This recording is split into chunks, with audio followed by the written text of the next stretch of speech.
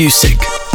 Not just a word, a movement, a mindset, and a podcast. Welcome to Fusic. All right, welcome everybody to the Fusic podcast. We have a very interesting and fun guest today. Orondate Tertulino Luis Martinez Duarte. You did. Oh, you jumped ahead there. You jumped ahead there.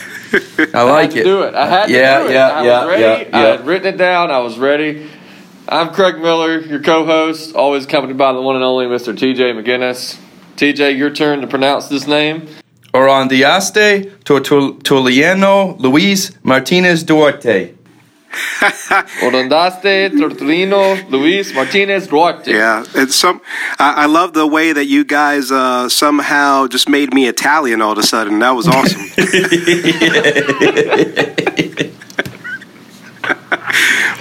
So, Luis, can you please say your full name for us the correct way, not the redneck or Maine way? Well, you guys actually did a pretty good job, man. So I commend you on that. But it's pronounced Orondaste Tertuliano Luis Martinez Duarte.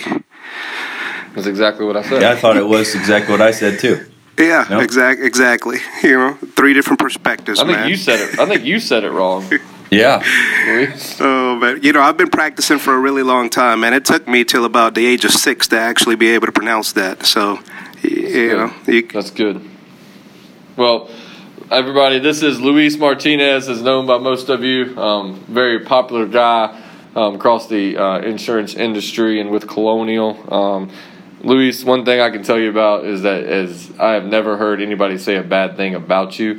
No matter what part of the country I've been in, so many people know you. So pleasure to have you on the show, man, and just excited to have you here. And thank you for taking time out of your busy schedule to be on the podcast with us. Oh, well, man, I appreciate the kind words, and thank you guys for having me. I'm going to say that you haven't spoken to enough people if no one's saying anything bad about me, though.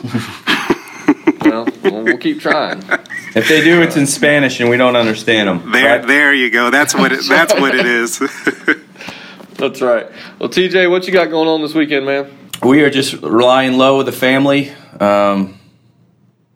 hanging out. Got some fantasy football, getting Quinn into football, which has been fantastic. She goes, Dad's show, is it football? We'll be watching Dad's show, football. So, some swimming. She's learning how to swim, which is great. But just enjoying ourselves, man. How about you?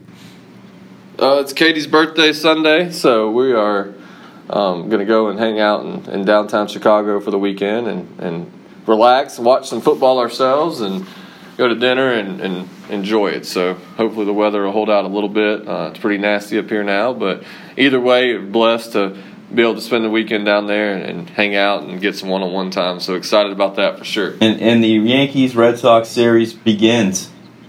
Begins. Nice. It begins. And I'll tell you what, it was fun last weekend. Even, to me, I've been blessed to be able to go to a lot of major league ballparks and see a lot of different stadiums and teams play. And I think I'm at number 19 or 20 now of the 32 stadiums. And Fenway just continues to. I know I'm biased because I'm a Red Sox fan. Yeah. Fenway is there's nothing like it, man. There's nothing like the crowd, the atmosphere, Nope. the city, the stadium. You can't beat it. The people live and breathe. It is like college football in Alabama. It is for every single game. It's awesome. So much fun. I was 12 years old at a Yankees series. We saw a 3-game series, Friday, Saturday, Sunday deal.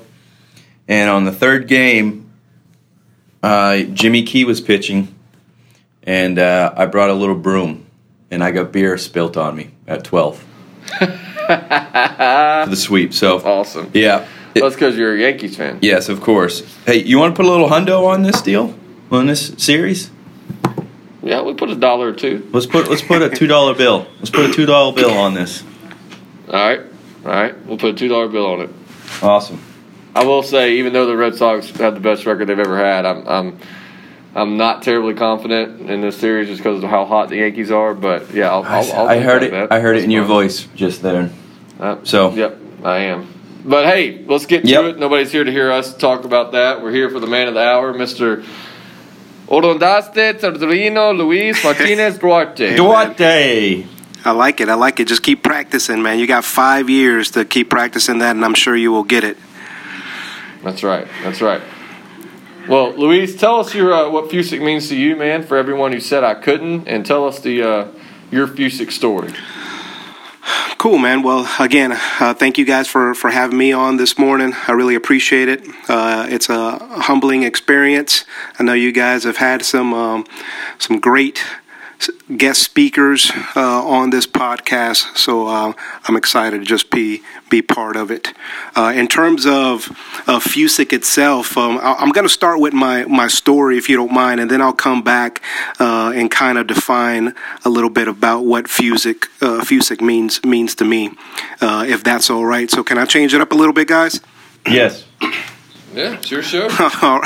All right, guys. Well, I appreciate it. Well, yeah, I'll try to make this short. I got a long, crazy, interesting story, and maybe at another time we can sit down and drink coffee for 2 hours or have another adult beverage, and I can tell you the full story. But I'll try to keep it at a high level and just talk about some significant points along the way that have kind of just shaped and molded me and kind of helped me get to where I am today. So I think the story could probably start out at the age of 6, so I'm going all the way back.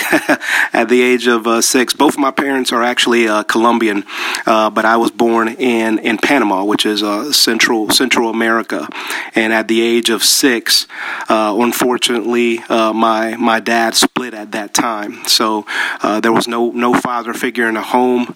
It was me and my mom, and we were left with some decisions to make after that unfortunate heartbreak and life lesson there that life was not always going to be peaches and rainbows. So mom made a decision to come to the States. Grandma had already come to the States with four her children, and my mom was the only one that was back in Central America because she had gotten married at a young age.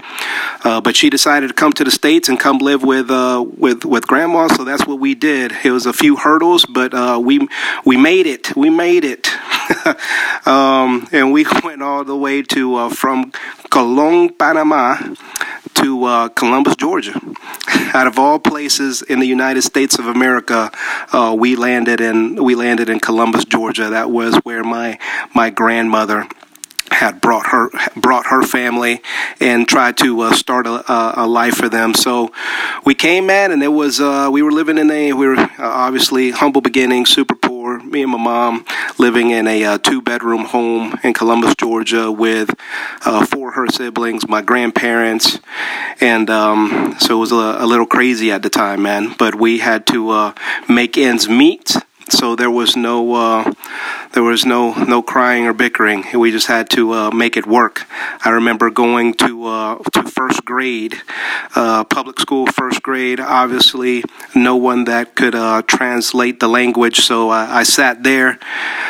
A kid with the name Orondaste Tertuliano that nobody really understood. I wasn't understanding anyone, and it was just kind of a nightmare for me because obviously wasn't learning anything at the time. So I had to take myself out of school after the second week because nothing was happening in terms of growth from an educational standpoint. And so I did what any 7-8-year-old would do, and that was sit down in front of Sesame Street and teach himself English. So I learned English from Big Bird and Oscar the Grouch, man. So anything that I say that you guys can't understand in English on this podcast, you can blame it on Sesame Street. But that's where I learned English. Learned enough English in a few months. I think it was like 3 or 4 to quickly get back in school and finish up the first grade on time. So luckily learned the language in enough time to do that. So it was just growing up, kind of a difficult because of the fact that we were poor, the fact we had to learn the language, the fact that we were just oddballs being in Georgia. But I actually, by the grace of God, man, in the 3rd grade, a couple of gentlemen reached out to me and my family from the church that we had been attending, Benning Hills Church in Columbus, Georgia. And 2 gentlemen reached out to my grandmother. They had really taken a liking to my family and to me as a young boy, and they said that they wanted to give me an opportunity to come to their private school at Edgewood Baptist Church, and the school at that time was Christian Heritage Academy. And that so my mom, was grateful for the opportunity, but told those gentlemen that there would just be no way that I could go to that school because we could obviously not afford to send me to a private school. They said, guess what? Don't worry about it. We will give your son a scholarship to go to that school. All he has to do is, stay in good standing and come to church at least twice a month. So immediately I said, that's probably not going to work for me. I don't know about that church thing. And my mom looked at me like I was crazy, and she was like, "Boy, you going to that school, so you better figure out what you're going to do." So ended up going to a private school. In Edgewood Baptist Church from the 3rd through the 7th grade. And it was quite the experience for me, man, because here I was, the only brown guy at an all-white school with a crazy name, didn't really speak the language, and also was very poor. And obviously, at that time, I'm going, no offense, TJ, no offense, Craig, but it's, just rich white kids. So I was the only... Neither of us were that, man, so there's Neither of us were rich white kids. So there's... Well, yeah, man, so it was, a brown guy at an all white school, so it was just... It was another learning experience for me, kind of life of hard knocks. I was going to a school that obviously I did not fit in, but then at the same time, I would come back home and I would not fit in there either because the crew that I had ran with for so long, they would look at me, even though I was in the same economic state that they were, as, the kid that gets to go to private school. So it was just a crazy life coming up because I just didn't fit in anywhere. I didn't fit in the school that I was going to with the kids there. I didn't fit in with the kids that I actually lived with in my neighborhood. But it was a good life lesson, man. And just looking back, I can see that God put me in all these different situations so that I wouldn't be comfortable, because he was going to want me in a lot of uncomfortable situations, have an ability to trust in him to get me through it and learn some life lessons so I could help other people, man. But then in the 9th grade, I actually moved to New York. And now I'm a brown kid at an all-black school, so in New York, and now just another crazy setting where I just again have to adapt to an uncomfortable situation, have to kind of learn my way, and along the way I just kind of built this chip on my shoulder. It's like, man, life's handing me all these crazy circumstances that I have to adapt to. And I'm put in these situations that I really didn't ask to be in. And I just started kind of developing a chip on my shoulder while I was in New York, thinking that I was the one kind of just making everything happen and the one in control. Well, I got a call throughout, I think it was my junior year. Yep, halfway through my junior year. I got a call shortly after I had injured my knee. I was actually, even though I'm a vertically challenged, I was actually a very good basketball player throughout high school, and basketball kind of became my idol. It was that's all I dreamed about. That's all I did throughout the day. and just playing basketball and just kind of learning that craft because someone said that I wasn't going to be good enough, and someone said that I was too short to play ball, so I wanted to prove them wrong, and I feel like I did. I became a really good basketball player, but junior year started playing football, destroyed my knee. I didn't really understand what to do after that. It was just a little crazy for me because that's all I had really. That's what I put my stake in. I put my stake in basketball. I didn't really have a ton of deep relationships with friends. I didn't, obviously I had moved to New York because my mom and I weren't getting along at the young age of 12, 13. Moved with my aunt and uncle to New York, and they had 3 kids of their own, so they didn't have a lot of time to pay attention to me. So I just didn't have a lot of strong family ties. I didn't have a lot of strong friendships. My only friendship was basketball, so when that was taken away from me, I was at a pretty tough state in my life because I just didn't know what I was going to do. Back to getting a phone call midway through my junior year. Still to this day, I don't know who actually called me, but I got a call that said, "Hey, Luis, we need you to come home. Your mom's pretty sick." So I was like, "Okay, well, that's crazy. This must be something pretty urgent and substantial if somebody's giving me a call and telling me I need to come home." So pack up and come home halfway through my junior year, and come to find out that my mom had been diagnosed with lupus. Or another rare autoimmune deficiency called poliomyelitis. She was dealing with rheumatoid arthritis and fibromyalgia. So just like a perfect storm of illnesses that she came down with, and so I had to come back home and help out. At the time, I had 2 younger brothers that I was able to reconnect with, and I had to figure out real quick how I was going to help out and start bringing income into the household, because my mother wasn't going to be able to. My brothers were too young to do so, and the other person living in my house was my grandmother. And although she was a rock for me growing up and always there, at that time, not too long after I came back, found out that she also was diagnosed with cancer. So here I am, 17 years old, in a household with 2 women that I hold very dear to my heart. My mom, she's sick now. My grandmother, she's sick, and I have to figure out how I'm going to help put food on the table and a roof over our head, because I got two little brothers that I need to take care of, man. So it was a lot thrown at me at a lot thrown at me. I didn't, just a little bit, man. But going back to my mom and my grandmother, just kind of teaching me that, hey, we just got to make it happen. So that's what I did, man. I just tried to make it happen.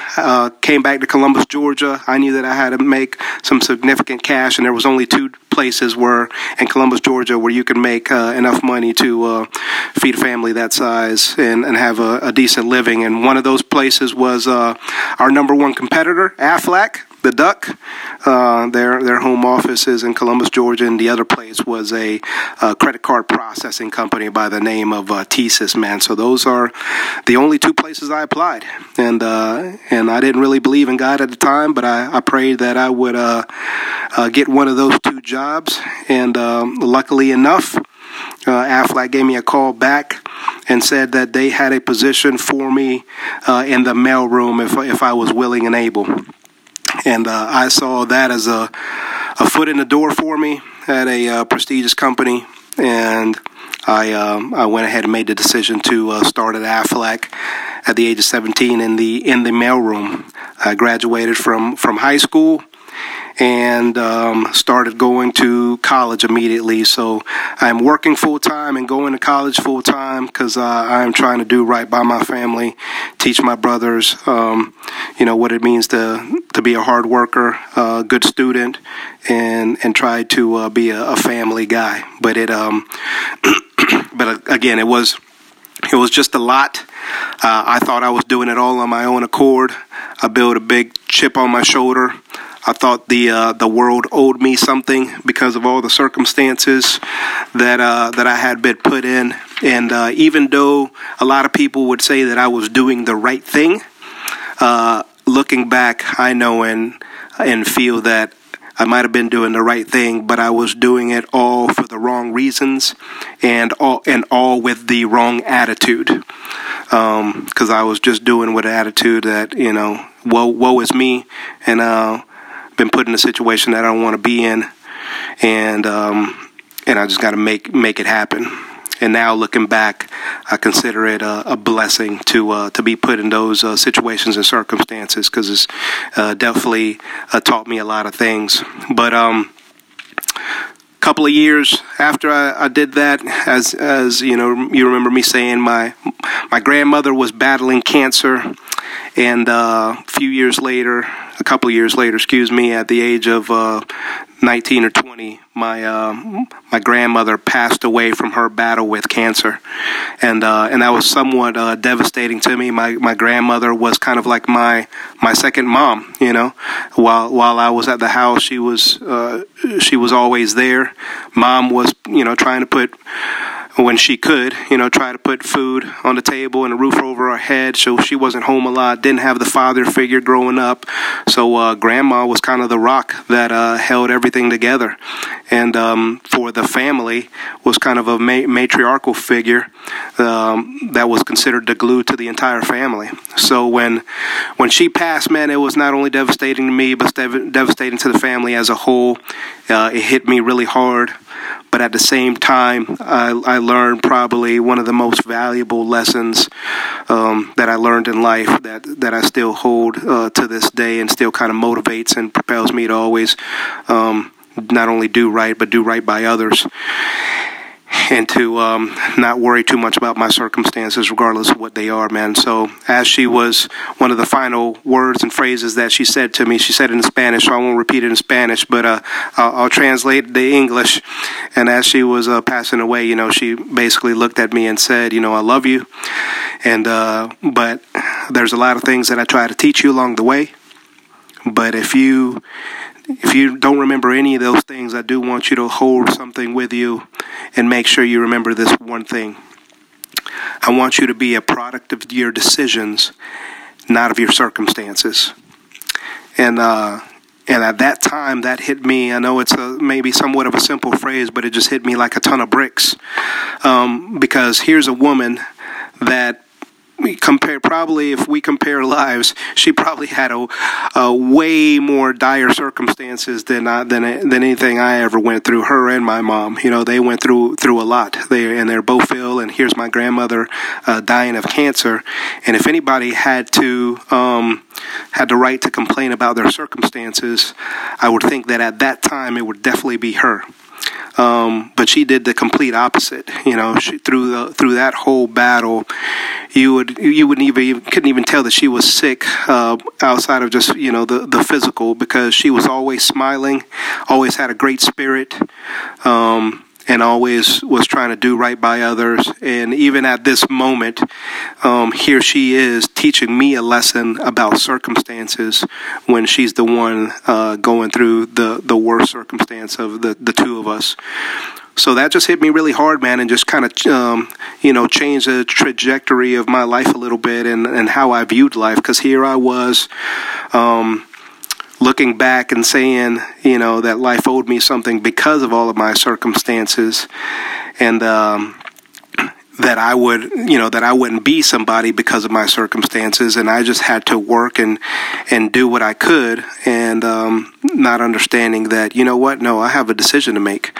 Regardless of those circumstances, I can make a decision to have a positive attitude, to impact people in a positive way, and to look at those circumstances as actually blessings, because they can help mold and shape you into a better person.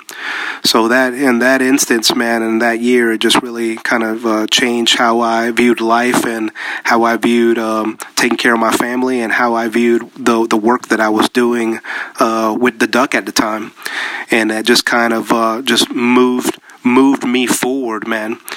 So and we can talk a little bit later about some of the other stuff, but back to in terms of what Fusick means to me, that's why I wanted to start with the story first, is because growing up, I actually didn't have a lot of people that didn't tell me that I couldn't do it.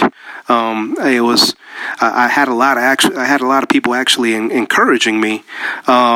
And being, I had God kind of blessed me, even though I didn't have a father figure growing up, blessed me with a lot of male mentors along the way that tried as best as possible to teach me and instill good values in me and good character. And even after my grandma passed, I had other men just kind of come into my life and fill that mentor type space, and allowed me to really get a better understanding of how to add value and how to leave a legacy.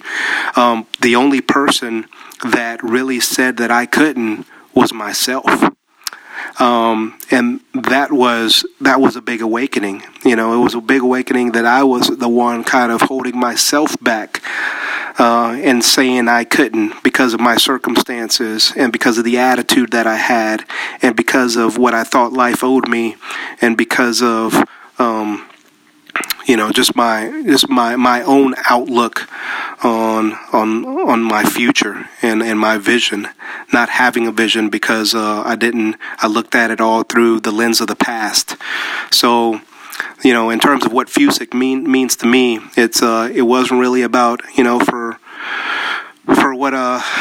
other people saying something, that I couldn't. It was really taking a look deep inside and realizing that I was the only one holding me back, that I had I had the ability, based on the decisions that I made in life, to better my circumstances, and even look at bad circumstances and realize that they're for my betterment.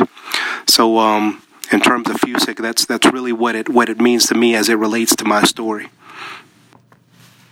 Wow.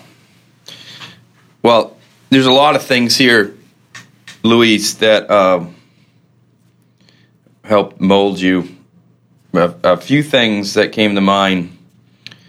One is the world owed me something, and that Mosier and a few other people that we spoke to have said the same thing. And I think we all have, if we're honest with ourselves, feel if we go through some tough times that we have a chip on our shoulder.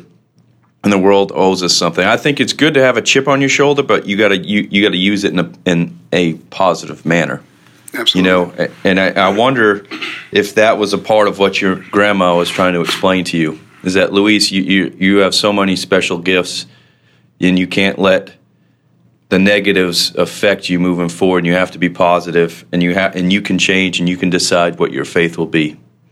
That's powerful. And I'm sure she is looking down, man, and very proud of what she's done. And she had to sacrifice a lot, like you said, to get you to be where you are. You know what I mean? And that's, oh yeah, absolutely, man. That's awesome. And on a not so, I was gonna say deep moment. I was thinking about this when you said that you had to learn Sesame Street, learn English. I was thinking about maybe I should sit down. Maybe I should sit down and listen and watch Sesame Street with my daughter. I could pick up a little bit better English for myself. Yeah. I have a 10-month-old little girl, man, Remington Grace, and she loves puppets. Yeah. And she's starting to watch Sesame Street, man, and she enjoys it, and it just kind of brings me back to those moments like, oh, man, things come full circle. It's great. Dude. Hey, Luis, one of the things I was going to tie together is, obviously, I love your grandmother's quote, be a product of your decision and not your circumstances. And I think that we've all faced a little self-doubt, in our lives, and kind of how you were talking about how your Fusick was usually you saying that you couldn't do something. Mm-hmm. Well, I think it all ties together to that quote, and I'm a big believer in you kind of reap what you sow. And, and most of us, or all of us in a way, are definitely products of our decisions, whether we like it or not. so I love the fact that she says, be a product of your decisions, and know and and basically the way I took that, and correct me if I'm wrong, is that be aware that you're going to be a product of your decisions. So know what decisions you're going to make, be conscious of those, make the right decisions in your life, because that's what you're going to be a product of. And, you know, and if we all look back, there's all times where we self-doubt ourselves, and that's okay, right? But as long as we keep trusting that we're making the right decisions to help others, like you were talking about, not just help yourself, you know, it usually turns out pretty dang well for us. And, you know, I know that Heath said this one time, and it really hit with me, and it's so true, is that when things are going completely wrong, just go help someone. You know, just go do something selflessly for someone else. Just randomly do it. And watch how your day turns around. And, you know, one of the biggest things I've tried to learn over the past few years is scratch enough other backs and you never ask for your back to be scratched. Just go scratch everybody else's as much as you can, and never worry about getting your back scratched in return. I think it all goes back to this saying. I wrote it down. I'm gonna keep it somewhere where I can see it, because I love that quote. Be a product of your decisions, not your circumstances. And we find ourselves complaining about stuff that doesn't need to be complained about. It's not worthy of being complained about. And I just love that quote and how it all ties everything together that you said. You can tell that your grandma's quote made an impact on you, because literally everything you said goes back to that. And the man that you are, the reputation that you are, there's a reason why that quote meant so much to you. So I'm proud of you, and I know she is too, man. Well, thanks, man. I really appreciate it. Yeah, no, that's exactly what I think that means. And even taking it a step further, I think that you guys, obviously, a lot of the people that you've had on the podcast and a lot of your listeners, you know, we all have a story, and we will all find ourselves in certain circumstances. And you come to that realization that, you know, certain circumstances you're just not going to be able to control. They're outside of your control. But you always have a power of decision, and there's always a decision to be made, even in that dire circumstance. And you can look at it for the negative, or you can make a decision at that particular moment in time, regardless of the circumstance, that you are going to have a positive attitude regardless, and you're going to come out of it. You know, so I think that's important to note. That's awesome. Luis, as we're rounding third here, what advice would you give yourself, a 21-year-old Luis? A 21-year-old Luis, I would tell him to invest in Google, and I tell him to don't worry so much or give your hopes up, because the Braves will never win a World Series again. So no, no, but in all seriousness, actually thought a little bit. Listening to the other podcasts, I knew you guys would ask that question. So there's a couple of things that came to mind. 3 things actually that came to mind that I thought were, if I were to go back and talk to my 21-year-old self, that I would tell him. And I think the first thing I would tell Orondaste Tertuliano Luis Martinez Duarte at the age of 21 is, be mindful of your words. They have the power to build, but they also have the power to destroy. So I really would take that to heart and make sure that he's intentional about the words that he's using, the relationships that he's making, and who he's speaking with and who he's taking advice from, but making sure that he's using his words to build and not destroy. Even after that moment with my grandmother, you know, from the ages of 21 to about the age of 30, I wouldn't say that I was very mindful of my words to others. I was very professional with my words. I felt that I was a good speaker. My undergrad's in communications, so from that aspect, you know, I watched my words, but not from the aspect of an emotional and spiritual standpoint. So I would just tell him to be mindful of the words that you're using and use them to build others up around you. So that would be one. The second thing I would go back and tell him is focus. You only get one, Luis. Hey, it's 3, man. I work in 3. I work in 3s, man. you guys can go back. Go ahead. You guys can go back. You take as much time. You guys can go back and edit the other 2 later. But I'm gonna talk about my 3. We can't. Are you kidding me? We don't know how to edit this stuff. Yeah. Too funny, man. So the second one, man, is I would tell him to focus on growing in character, just as much, if not more, than growing in your career. I think I put a lot of emphasis in growing in my career and becoming educated and becoming, very aware and knowledgeable about the things around me and making sure that I was building good relationships.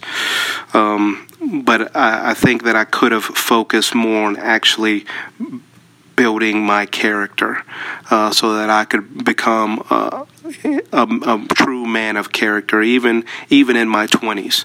I feel that now, later, late 30s, I've become a man of better character. I still got a lot of room to grow. But in my early 20s and up to the age of 30, I wouldn't consider myself a man of character. So I would tell him to focus on growing in character just as much as growing in your career. And then I think the last thing I would just close that conversation with, just letting him know that Jesus is real. It's not a concept. He's not a myth or a legend. He's the real thing. Yeah, and if you put your faith and trust in him, that he's going to carry you all your days of your life, and that you will find a joy and peace that exceeds all understanding. And I didn't become a believer till I was at the age of 30, and so I think that impacted the way that I viewed things and did things in my early 20s. Not that I did anything drastically wrong, but it's just not being. But isn't it amazing how making him a habit in your life on a daily basis puts everything in perspective? Like when it becomes a habit to look to Jesus when things go right or wrong, and just thank him. Isn't it better? I don't know. For me, as I've learned that longer in life, that I get over things a lot quicker. It takes the pressure off. Okay. Yeah. Right. It's like it just. I don't know. I love that what you just said because it's so true. We realize that things are going to be okay. Yeah, no, absolutely, man. I think in my early 20s and late 20s, I was trying to find fulfillment in life and a lot of other things.